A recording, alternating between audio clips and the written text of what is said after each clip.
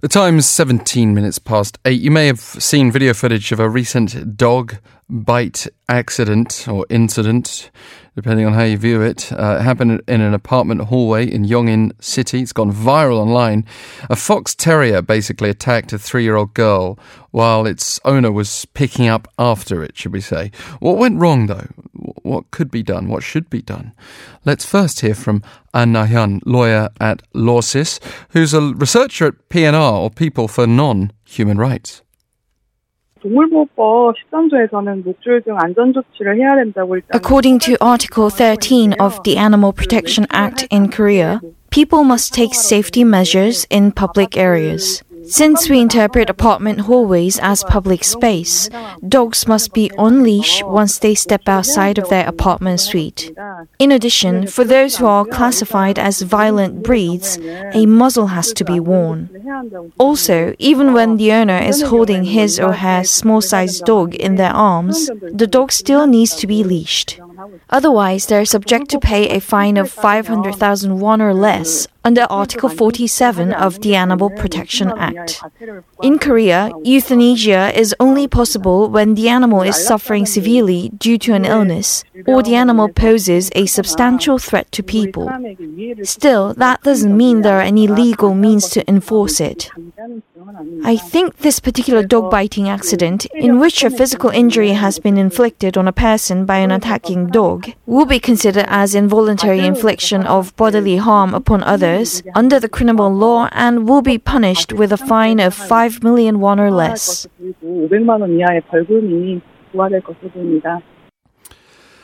Yeah, I mean, if you've not seen the footage, just to briefly describe what happens, the owner bends down, the fox terrier, which certainly does not appear as an aggressive breed. It's not considered to be an aggressive breed, particularly. I mean, they can be somewhat feisty. Most terriers can, but the idea that it would be an aggressive or dangerous breed is certainly not something that's widely held. And it rushes forward and bites the very young child on her leg and drags her to the ground. But then it's all over pretty much as fast as it happened. Disturbing to see. Could the owner have done more? Yes, certainly. Do we have this kind of risk every day in narrow apartment corridors? Yes, we do. Dr. Melissa Bain, Professor of Clinical Animal Behaviour at UC Davis School of Veterinary Medicine, received the 2019 Companion Animal Welfare Award and now joins us on the line. Thank you for taking the time. You're welcome. Thank you for having me. And I know you've had the chance to see this video footage. What's your impression of what actually occurred? First of all, it's very unfortunate what happened to that young girl. It's no one should expect to walk out into their hallway and be bitten by a dog without doing anything that you would provoke the dog. But looking at the video, it's hard to tell what actually happened, but it certainly appears that there was no provoking this dog to bite this girl other than encroaching into its space. The owner did have the dog on leash. It was kind of uncertain what she was doing. Looks like picking up some poop. Yeah. And therefore probably had the eye off the dog, but still, following the rules that which were set forth. There seemed to be quite a long leash, a lot of room for the manoeuvre for the dog. Maybe the only thing the owner could have done differently is just secure a shorter leash. But obviously she was taken by surprise as well by the sudden emergence of this young child.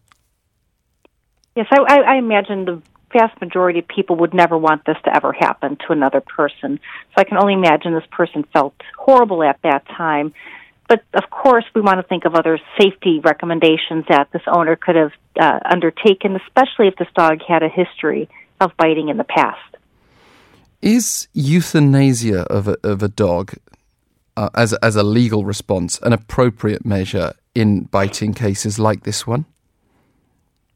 There was a study done a number of years ago interviewing owners of dogs going to veterinary practices, and owners of typical dogs, 16% of those dogs have bitten someone. So if we jump to the conclusion that a dog that bites needs to be euthanized, I think we would probably be euthanizing a large number of dogs without needing to do so. But that being said, when we look at what a risk factor is in a dog that bites, we take a lot of things into consideration.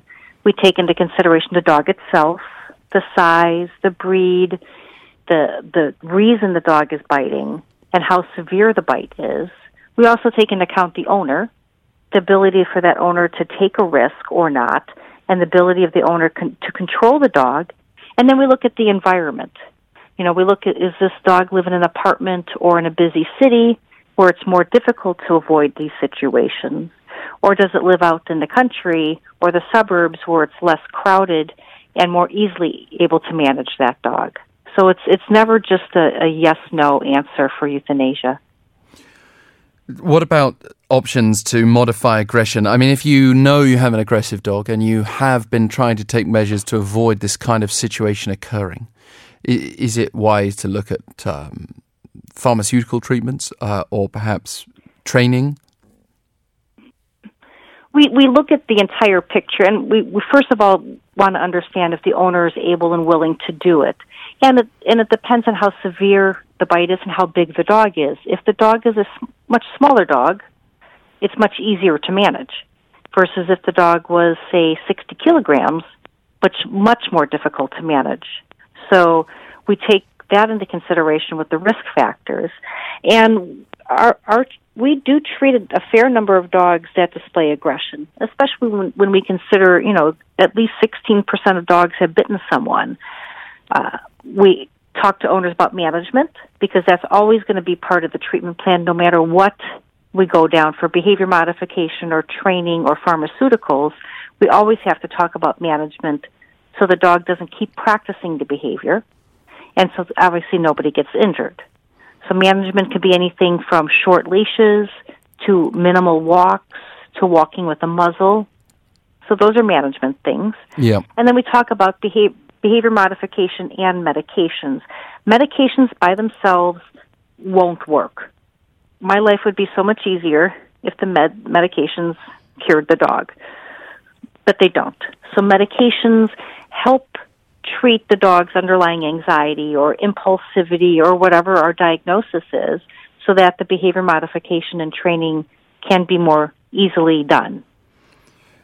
If someone suspects they have a dog that might bite somebody, and probably every dog has the potential to bite somebody in a certain situation, which normally wouldn't occur, I imagine. But let's say you've got a dog that you think is prone to biting. Is it possible to train that out of them? It's possible to manage it and modify it. We can never say we cure a dog of aggression. We can't. It would be like promising someone I'll never say a swear word. We can't promise these things, but we can lower the dog's threshold so the dog, or raise the dog's threshold so the dog doesn't feel like it has to display aggression. So ways to do that could be medications to help the dog's stress level decrease so it doesn't feel as stressed and doesn't feel like it has to bite. And then once the dog is managed very well and stops practicing the behavior over and over again, then it becomes much more easy to do the behavior modification to help change the behavior. And we always counsel our owners, it's never cured, and you're always going to have to manage the dog depending on the situation. And some of the situations are much easier to avoid. Say, for instance, a dog that bites kids in a schoolyard. You could probably avoid kids in a schoolyard.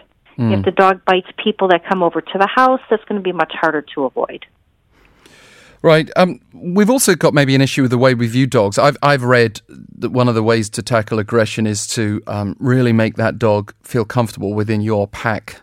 It might be just you and the dog that's the pack, but to make sure the dog feels it doesn't need to do the hard work in terms of defending or whatever is driving the aggression.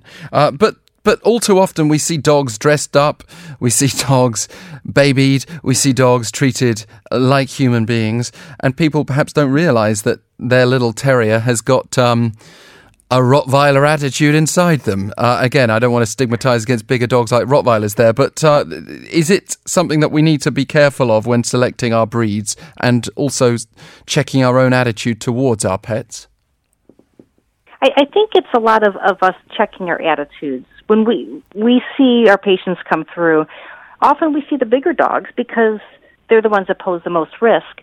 But we think of little dogs versus big dogs. If the average person saw a 60-kilogram dog walking down the street, very few to no people would go up to it and give it a hug. They just wouldn't.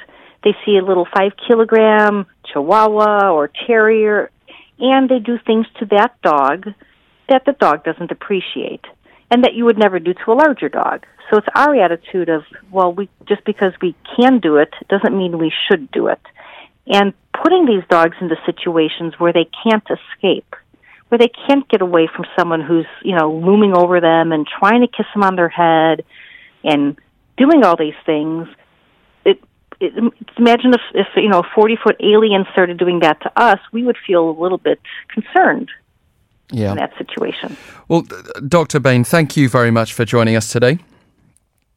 You're welcome. Thank you for having me. Dr. Melissa Bain giving us some advice there, Professor of Clinical Animal Behaviour at UC Davis School of Veterinary Medicine.